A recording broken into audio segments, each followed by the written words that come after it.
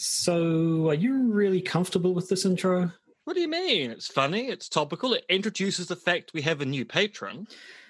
Just because in this intro you blame the entire COVID-19 situation on them? So the problem is... Well, it's not a conspiracy if it's just one person, is it? Oh, yeah. Whoops-a-daisy. So, Rafa, if that is your real name. And I'm pretty sure it is. You're getting off lightly this week. The good doctor wanted to claim that you were entirely responsible for the pandemic, but it's not much of a conspiracy if you're acting alone. So we know you're up to something. We just don't know what. But I'm assuming it involves scuba diving. Yes, the most conspiratorial version of diving. So conspiratorial. So whatever you're doing beneath the glaciers, Rafa, we will find out. And if you're conspiring with the cephalopods, well, they might reconsider their veganism. Squid rings get in my tummy. Indeed.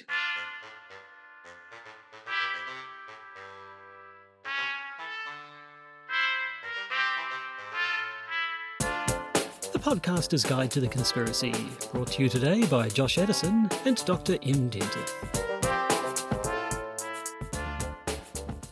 Hello and welcome to the Podcaster's Guide to the Conspiracy. I am Josh Edison. Sitting miles and miles away from me is Dr. M. Dentith as we responsibly socially distance ourselves in the second week of New Zealand's nationwide lockdown. It is the second week, right? It started last Thursday, so it must be. Tell me it's been at least a week.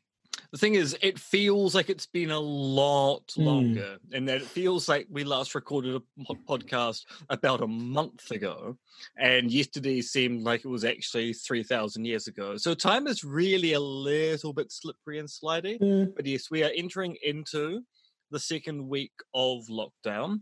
We have not yet flattened the curve on COVID-19. So today we had more diagnosed cases than we've had for several days. So we're in a kind of peaking situation, but hopefully in a week's time, it will be in a kind of more trophy-like situation. Yes, it's supposed to take about 2 weeks for us to see a difference, because that means all the people who got infected before the lockdown began start to show, and then hopefully if people aren't continuing to get infected, we'll see it level off. But yeah, it'll be another week, I think, before we start seeing some numbers and know whether we're going to have to extend the lockdown or if maybe it can get relieved in a few places. Probably not Auckland, though, given that we have the most people here. We're likely to have the most infectees. And indeed, part of the discussion that's been going on with the government and the Ministry of Health is that when we see the flattening of the curve, we might be looking at unlocking some of the regions first, which I'm assuming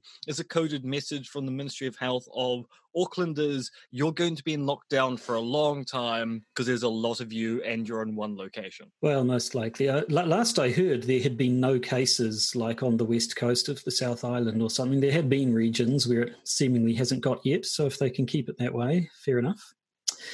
But anyway, enough COVID-19. You must all be sick of hearing about it by now.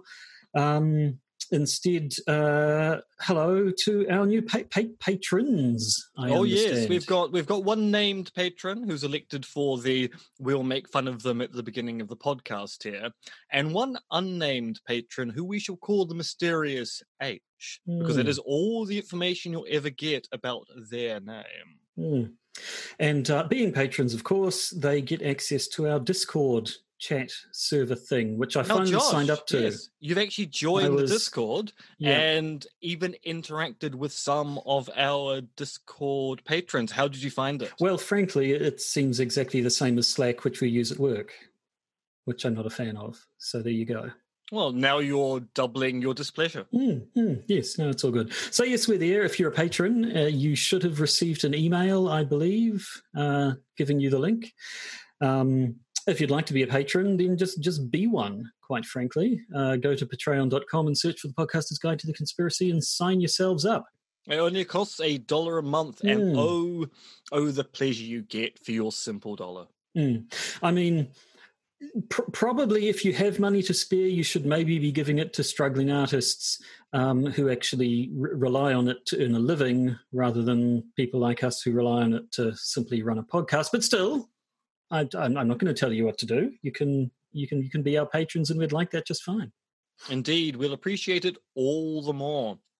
So, with that admin out of the way, we should get into the main content of the episode. It's a bit of a weird one, I think, this week, because it's a topic we've talked about several times, but we've never actually done a full, proper episode on it.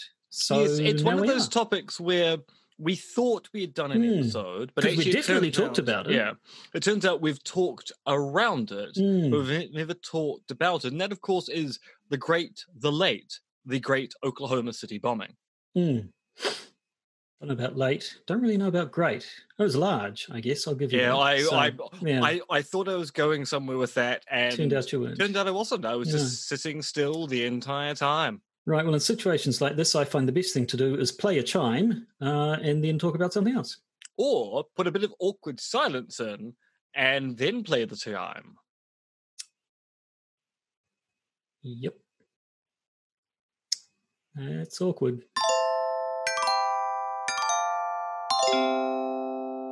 Yes, the Oklahoma City bombing. Oklahoma, where the wind comes rushing off the plains. Oklahoma, it's the place to be. Right. That's the sum total of my knowledge of that musical, and I don't really think we should go there, because what we're going to be talking about, of course, is the bombing of the Alfred P. Murrah building, Alfred P. Murrah Federal Building in Oklahoma City on the 19th of April, 1995. Now, 1995, I was 19 years old. I don't remember. I was always aware that this thing had happened, but I don't remember much of it at the time. I don't know if that was just because I was a callous, ignorant teenager who wasn't paying attention to the news, or if it didn't make as big a ripple here in New Zealand as it otherwise might have. But nevertheless, before 9/11, I think I'm right in saying that the Oklahoma City bombing was the worst terrorist attack in America, wasn't it? Certainly in terms of loss of life. Yes, so the Oklahoma City bombing kind of was the big conspiracy theory before 2001's 9/11 attacks.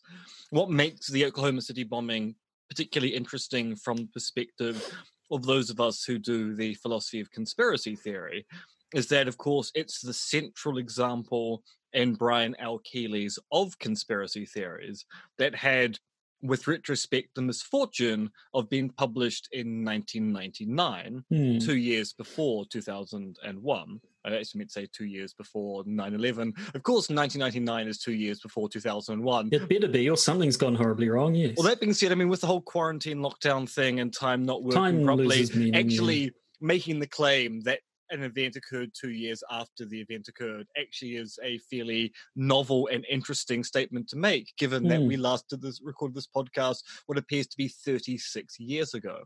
So Brian's paper Of Conspiracy Theories uses the Oklahoma City bombing as kind of an exemplar case of a conspiracy theory about an event where you have an official theory and a rival conspiracy theory that uses particular types of evidence to advance the you should believe this theory instead. And of course, to a very large extent, the Oklahoma City bombing has become a kind of non-entity in the annals of conspiracy theory because of 9/11. But I think you're right with respect to those of us living in Aotearoa, New Zealand. I don't think the Oklahoma City bombing was a big story. The related event that was a big story was the siege at Waco, which of course definitely remember 2 years to the day before the Oklahoma City bombing occurred. And that's going to be important because that story was big news overseas. Strangely enough, a federal building in the US being bombed by a domestic terrorist wasn't actually big news at the time. I mean, I'm sure it must have made the news here, but not... Yes, but it wasn't the kind of rolling news that you would kind of expect it to be if it occurred now. It just goes to show we live in different times. We certainly do. So, I mean, I guess start with the details of the bombing itself and then get into the conspiracy theories. So it was 9 o'clock in the morning, April 19, 1995, as you say, 2 years to the day after the government's attack on David Koresh's compound at Waco, which resulted in a lot of deaths. And then where did Ruby Ridge come in between the two? Was it before or after Waco? That is a good question. I do not recall. That was the other one. Anyway, those were the two instances of government forces taking fairly violently compounds owned by sort of your survivalisty, military, right-winger types. And, of course, the federal institution which led the siege on Waco was the Bureau of Alcohol, Tobacco and Firearms, or the BATF. And it is kind of interesting that the US would have a Bureau of Alcohol, Tobacco and Firearms, because, of course, in retrospect, they all do go together, but at the same time, it's kind of an axis of evil related thing. And the BATF is going to be a fairly major player in the conspiracy theories we'll be talking about later on in this episode. So at any rate, just after 9 o'clock, a truck bomb went off, a truck that had been full of basically drums of ammonium nitrate and other explosive compounds wired to fuses, exploded and destroyed the Alfred P. Murrah Federal Building. I don't know if you've seen the photos. It's a big building, and this bomb, like the front third of the building is just gone. It's just not there. The explosion was big enough that it damaged buildings for, I think, up to 16 blocks away or something. It was massive. Cars all around destroyed and so on. And the final death toll was around 168, possibly up to 170, and getting close to 700 people injured, including, unfortunately, a couple of dozen children who were in the daycare centre in the building. Now, shortly after that, a man called Timothy McVeigh was picked up on an unrelated matter. He was driving without license plates, I think. And when he was pulled over, the arresting officer noticed that there was a bulge in Timothy McVeigh's pocket, which indicated the existence of a firearm. McVeigh then admitted to carrying a firearm and also admitted to having other firearms and related things in the boot of his car, which then led him to being arrested and brought in for questioning. Now, as you can imagine, an event of this magnitude, the authorities were on it straight away. Although initially they did blame ye bog standard Middle Eastern terrorists. Oh, yes. Yeah, well, and this is a thing we've seen before in the immediate aftermath of an event like this. Sort of claims start going round, rumours turn into facts quite quickly when perhaps they shouldn't, and so on. But now, I'm assuming the blaming of Middle Eastern terrorists, of course, relates to the first attempted attack on the World Trade Center in New York. Probably. I don't know the specific details. I think at that stage, Middle Eastern terrorists were even then kind of the go-to. When did True Lies come out? Oh, I don't know exactly, but yeah, do you reckon that was the one that cemented the meme of the Middle Eastern terrorist? Yeah, it also starred Eliza Dushku in a very early role. And apparently there's a lot of scuttlebutt about how she was treated on set at the time. Yeah. Anyway, that aside, it took a while, but eventually they connected Timothy McVeigh and another man by the name of Terry Nichols. Now, the reason why they connected Terry Nichols is that when McVeigh was arrested, he said his place of residence was Terry Nichols' brother's house. And that turns out to be important because it's suspected that where Nichols and McVeigh made the bomb was his brother's house. So when they searched the location, that was what then linked Terry Nichols back to Timothy McVeigh.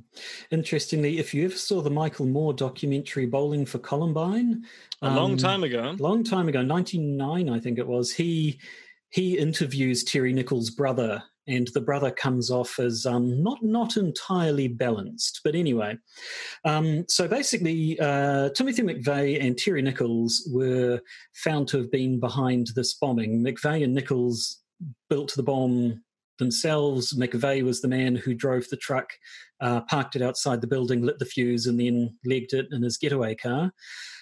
Two other people, Michael and Laurie Fortier, were also arrested as sort of being accomplices. From what I gather, they knew about it and didn't do anything. They didn't actually help them, but they knew about it. So I think Michael Fortier got 12 years for, I forget the exact name of the charge, but it was to do with not alerting the authorities when he should have.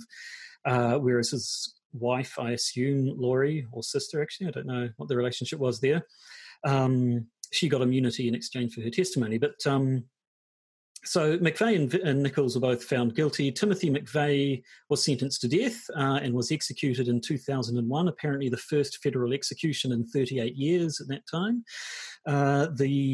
In Terry Nichols' trial, the juries were apparently deadlocked when it came to the sentencing, and he ended up getting a life sentence and remains in maximum security prison today. So that's kind of the official narrative, I think.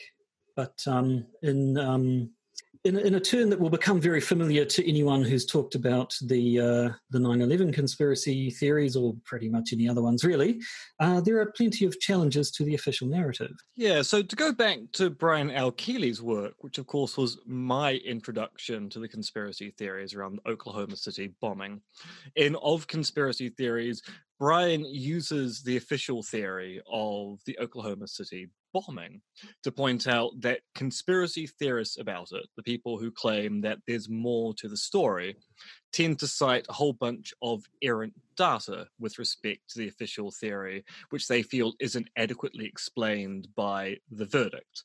Which is to say, there is data which is either unaccounted for by the official theory, or data which is contrary or contradictory to the official theory.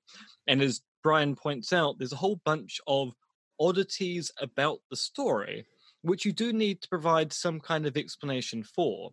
So, for example, McVeigh had apparently a whole bunch of fake IDs, but when he books himself into the motel the night before he commits the offense, he actually uses his real name rather than an assumed identity.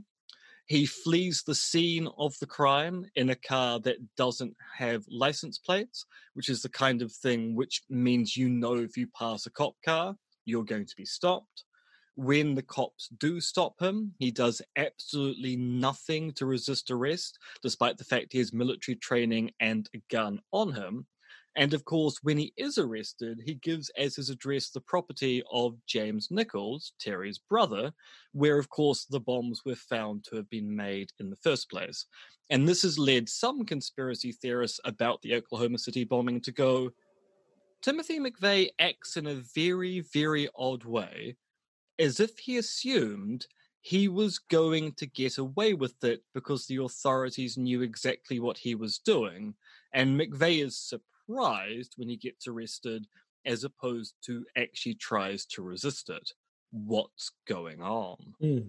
Actually, I'm surprised you listening to you say that, I thought you were going to finish with he was acting like he was supposed to be picked up, implying that he was some sort of a patsy. But either way, yeah, there have been your good old-fashioned false flag conspiracy theory claims about this.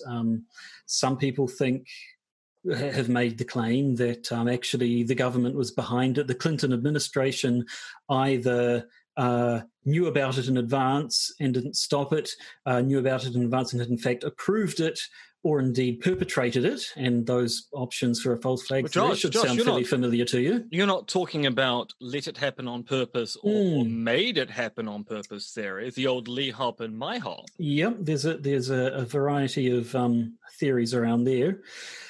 And yeah, as we see, I think it was Sandy Hook was the one where I remember seeing it most clearly. You get a whole lot of asking questions. Why did this happen? Why did this guy act that way? Isn't it suspicious that this thing happened? Which, they're not invalid questions, but in and of themselves, they're not much more than innuendo and don't really add up to a substantive challenge. Hey, Josh, they're just asking questions, man. They're just asking questions, which is one of the most infuriating responses.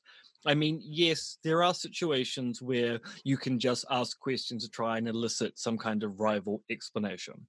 But if you are going to put forward, say, a conspiracy theory about an event, you want to base putting forward that conspiracy theory on more than just, I've got some questions. You want some evidence. Is there evidence, Joshua? Is there evidence? Well, there are things that people point to suggest that there's more here than meets the eye. Sorry, are you about to launch into Transformers? More than I'm meets the not. eyes. Although me and my boys recently watched the old 1986, I think, animated the movie, the Transformers movie. Do you remember that? That was massive. I do remember being traumatized by the I Transformers film. don't remember being traumatized by it, which is strange. Given and watching it now as an adult, it's just the most blatant piece of marketing at children I've ever seen, where they actually kill off all the old toys so they can bring in all the new toys for you to buy. It's horribly blatant. But Including I don't actually remember Rodimus Prime, the worst Prime of all time. He was a bit rubbish, voiced by Judd Nelson. None of this is relevant to what we're talking about. You know what is relevant, though? Mm-hmm. Ultra Magnus should have become the replacement to Optimus Prime. Now, there was a true leader. He was voiced by Robert Stack. Anyway, you get things like, and again, this is going to sound very familiar if you've ever heard anyone talk about September 11 ever, reports that there was more than one bomb, that the idea that it was a single truck bomb can't be true, either because there were reports either from eyewitnesses or news agencies that there was more than one explosion.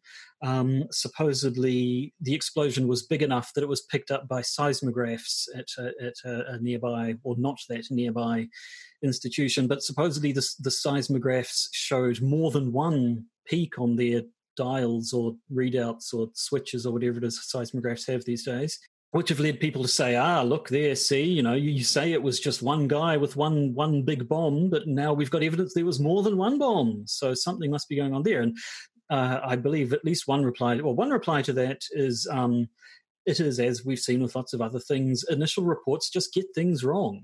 There's a lot of uncertainty. There's, massive trauma, basically, emotional and otherwise.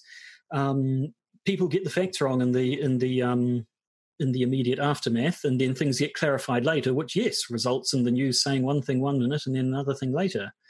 Another thing people have said is that where there are multiple seismograph readings, one of them is the bomb going off, and then the secondary one is actually just the collapse of the building, which also would have shaken the ground, though not to the extent of the initial explosion. Or, of course, a bomb going off and then other things in the building exploding as a result of a bomb going off and then a building collapsing. So, I mean... Or a really, really good jazz band just playing at the same time, causing good vibrations. It'd have to be really good, but yes, I suppose. Or really bad. That's all that I've heard when it comes to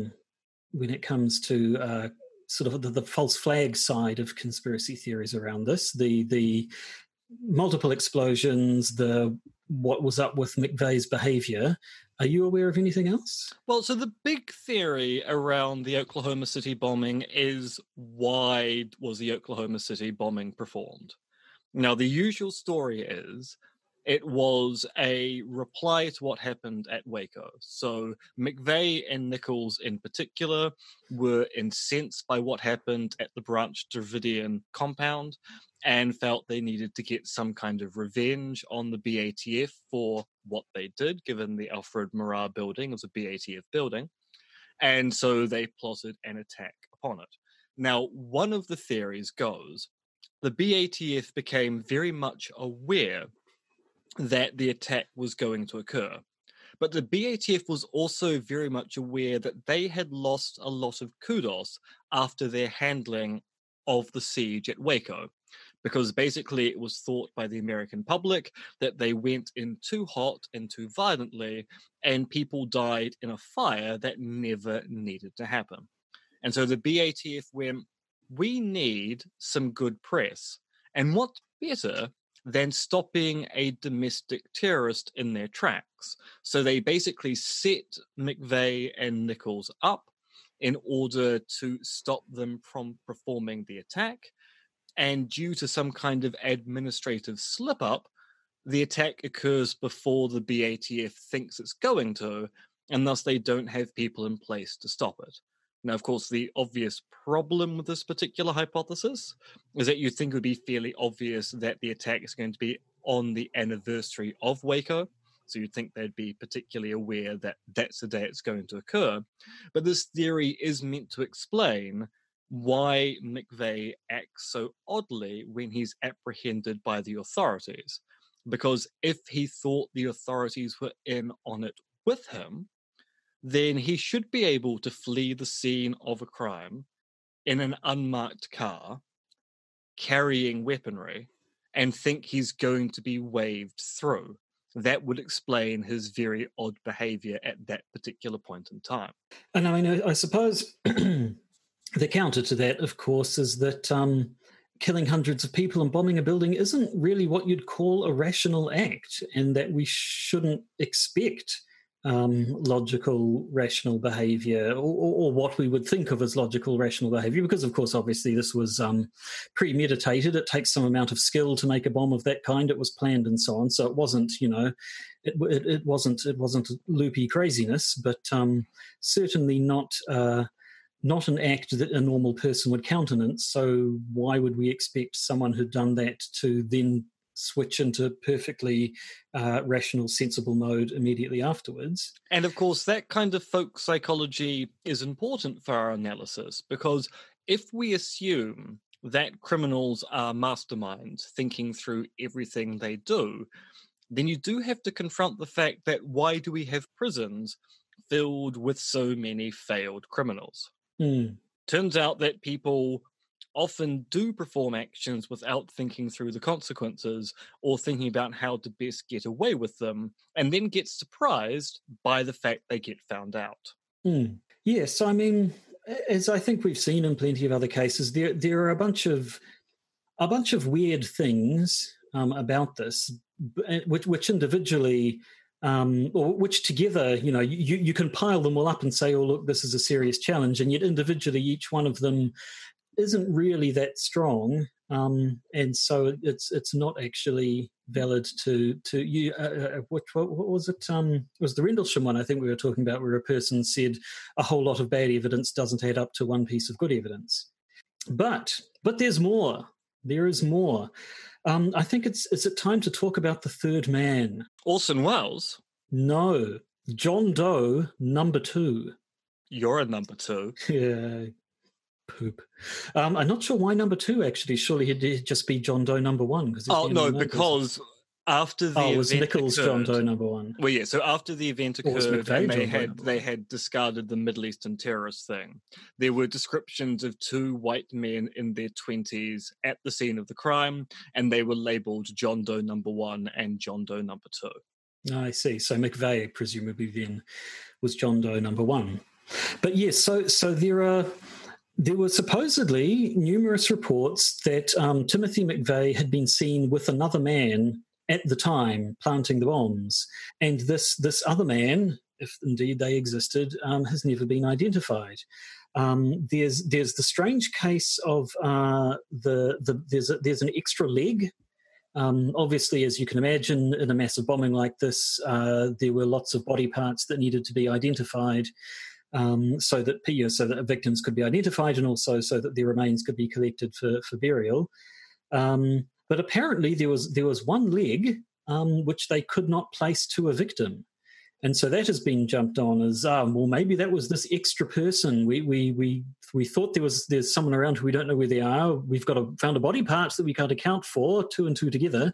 Maybe this extra man stuck around too long, got left behind by McVeigh to cover his tracks for whatever reason, ended up getting killed in the explosion. So that's one.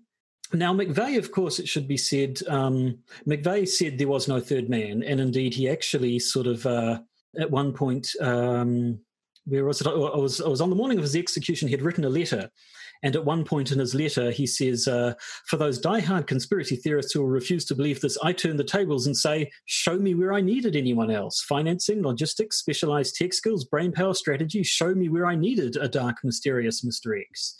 So, I mean, that was his claim was that, well, why there wasn't, it was me and Terry Nichols. We did it. We were able to do it. We didn't need another person. Why would there have been another person there? I mean, of course, you could write that off as him trying to protect his compatriot who managed to get away scot-free.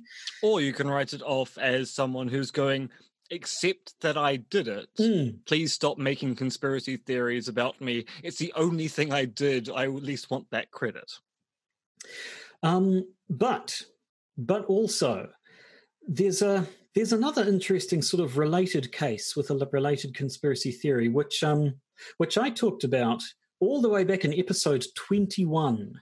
God, that was 2014. That was 5 years ago. That was Even very more, nearly. yeah. That was 4.5 years ago. 5.5 years ago, yes. Which is the case of Kenneth Michael Trentadue.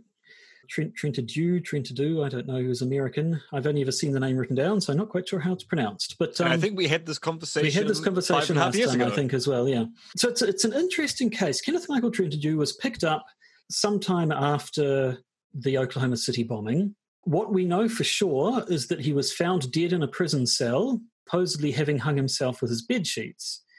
Now, his family claims that when they picked him up, they found his body was covered in injuries, that it was considerably more than simple than a strangulation or anything, that he'd clearly been seriously beaten. And their claim was that he had been either beaten up during his interrogation or possibly beaten so badly that he committed suicide rather than be subjected to any more of it the next day.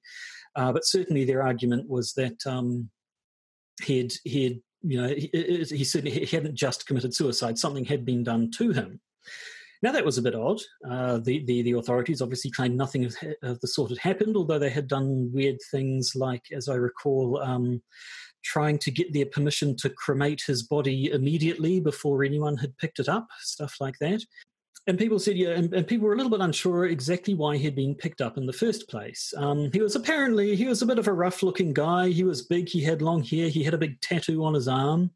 And some people have taken his description and said, that's interesting because there's this other guy called Richard Lee Guthrie Jr., who was known to Nichols and McVeigh, who was also a big man with long hair who had a distinctive tattoo on one arm.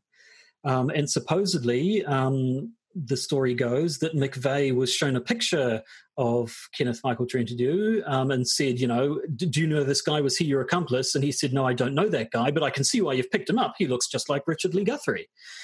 So the conspiracy theory goes that this man was picked up by possibly overzealous authorities, because obviously, as you can imagine, in the aftermath of an event like this, there's going to be a lot of pressure on these guys to get results as quickly as possible. He'd been picked up in an attempt to get him to confess or to give up information. He had been brutalized, basically, and then either they staged a suicide to cover it up, or he actually committed suicide and they used that to cover up his treatment, all to hide the fact that they'd actually got the wrong man and had obviously broken the law by brutalizing him in the first place, and needed to cover the whole thing up, which I've always found that actually to be quite an interesting conspiracy theory, because it is the whole sort of It's elements of cock-up and conspiracy. It's a conspiracy to cover up a cock-up, if the conspiracy theory, of course, is true. Well, yeah, so it does require the assumption that there's something strange about to bust into Ghostbusters. There's something strange in your neighborhood. Who you going to call? Richard Guthrie, Lee Guthrie. Yes, it does actually require you to assume that there's some connection between the events. But, of course, given the oddity of the event in question, and by the oddity I mean the weird behaviour of McVeigh on that particular day, you can see why people are going, all this other weird stuff that was going on at the same time, what was going on? Now, there's a little bit more to it, apparently. Supposedly there is security camera footage from the building from just before the bombing is apparently missing. One theory, one conspiracy theory, is that this footage would have shown McVeigh with John Doe number 2, and if it was shown that he indeed conspired with Richard Lee Guthrie Jr., that could be at least evidence for the people who think that Kenneth Michael Trentadue was wrongly picked up because of his resemblance to Mr. Guthrie. And of course, other people. I mean, just by itself, missing security camera footage is, of course, the stuff that makes any conspiracy theorist rub their hands with glee. Well, indeed. So yeah, I guess from this point in the future, it is interesting to look back and see all the things that about Oklahoma City bombing conspiracy theories echoed in 9/11 conspiracy theories, and a whole bunch of other false flag ones. And so it is interesting to think that had 9/11 not happened, this could still be the example that we would be talking about today. Yes, it would be quite curious to know, given that it actually took quite some time for the 9/11 truth movement to actually kick off. So it's 5 or 6 years after 9/11 before the first major 9/11 truth questions are being asked and the research agenda is being set.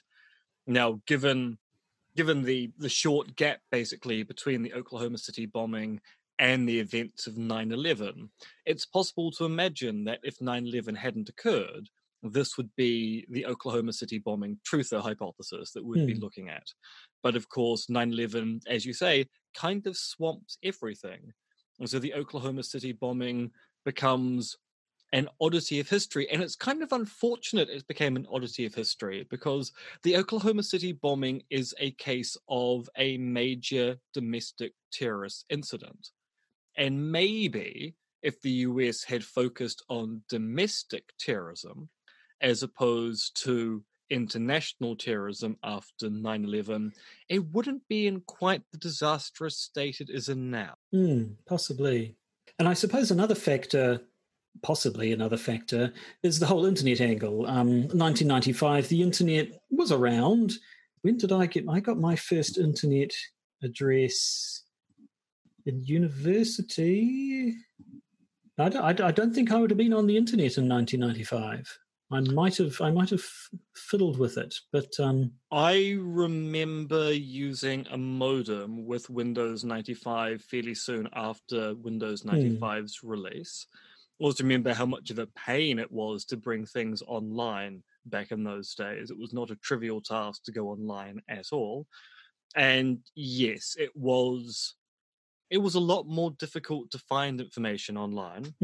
And there really weren't what you would call blogs or even GeoCity pages at that particular point in time. It was all new, and to find stuff, you had to kind of know where to look already, as opposed to use a search engine to find things you were interested in. So yes, quite possibly that's the other reason why it never became a big story. It kind of occurs before it's possible for these theories to proliferate online. So there you have it. It's an interesting case, which is why we've talked about it in connection with other things in the past, but that really did deserve its own episode, and now it's got one. So I guess we're done for this week. We, of course, have a Patreon episode to get on with for all you patrons who are welcome to jump on the old Discord. I might even be there. I might be able to rein in my curmudgeonly disgust with you children and your Discords, and you're probably streaming on Twitch as well, aren't you? And TikTok with the dance videos and what. I'm sorry, listeners. Josh is now doing his rail at clouds routine. Yeah, I'm 44 years old. I'm allowed to not be down with the kids anymore. That's okay.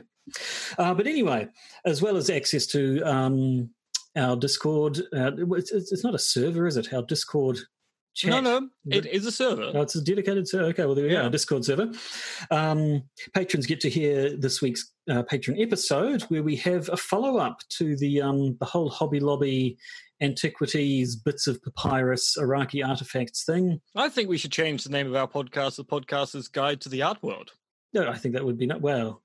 We've had two bonus episodes out of it. I don't know what else. Podcaster's Guide to Forgery in the Art World. There might be something to it. But we have a bit of COVID-19 news, because of course we do. In fact, it's all COVID-19 news, isn't it? Except for the Hobby Lobby stuff. So there we go. These are the times we live in. Yeah, we'll be talking about the Pizzagate guy. We'll be talking about what the Prime Minister of Hungary is up to. We'll be talking about a train accident in LA.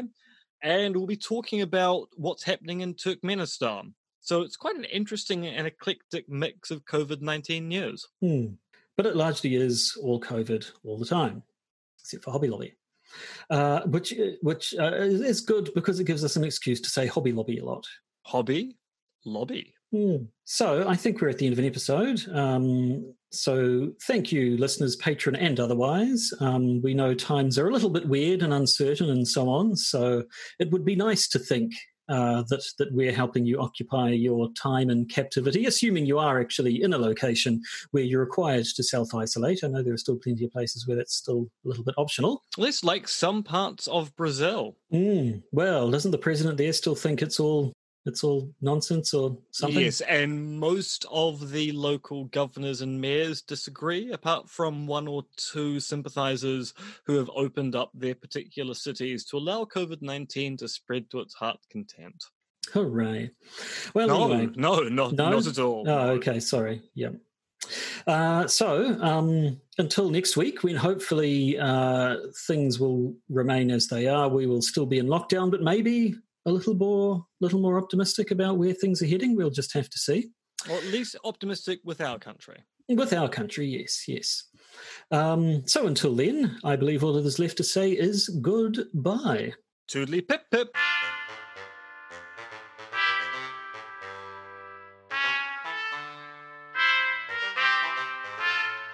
You've been listening to the Podcaster's Guide to the Conspiracy, starring Josh Addison and Dr. M.R.X. Denton, which is written, researched, recorded, and produced by Josh and M.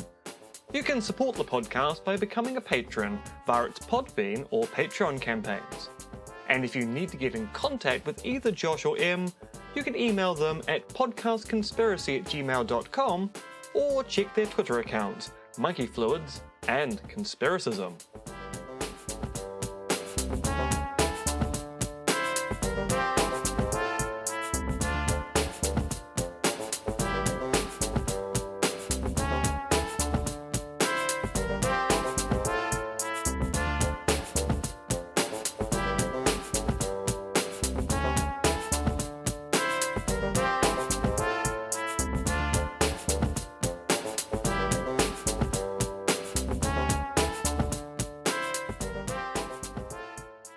And remember, oh December, what a night.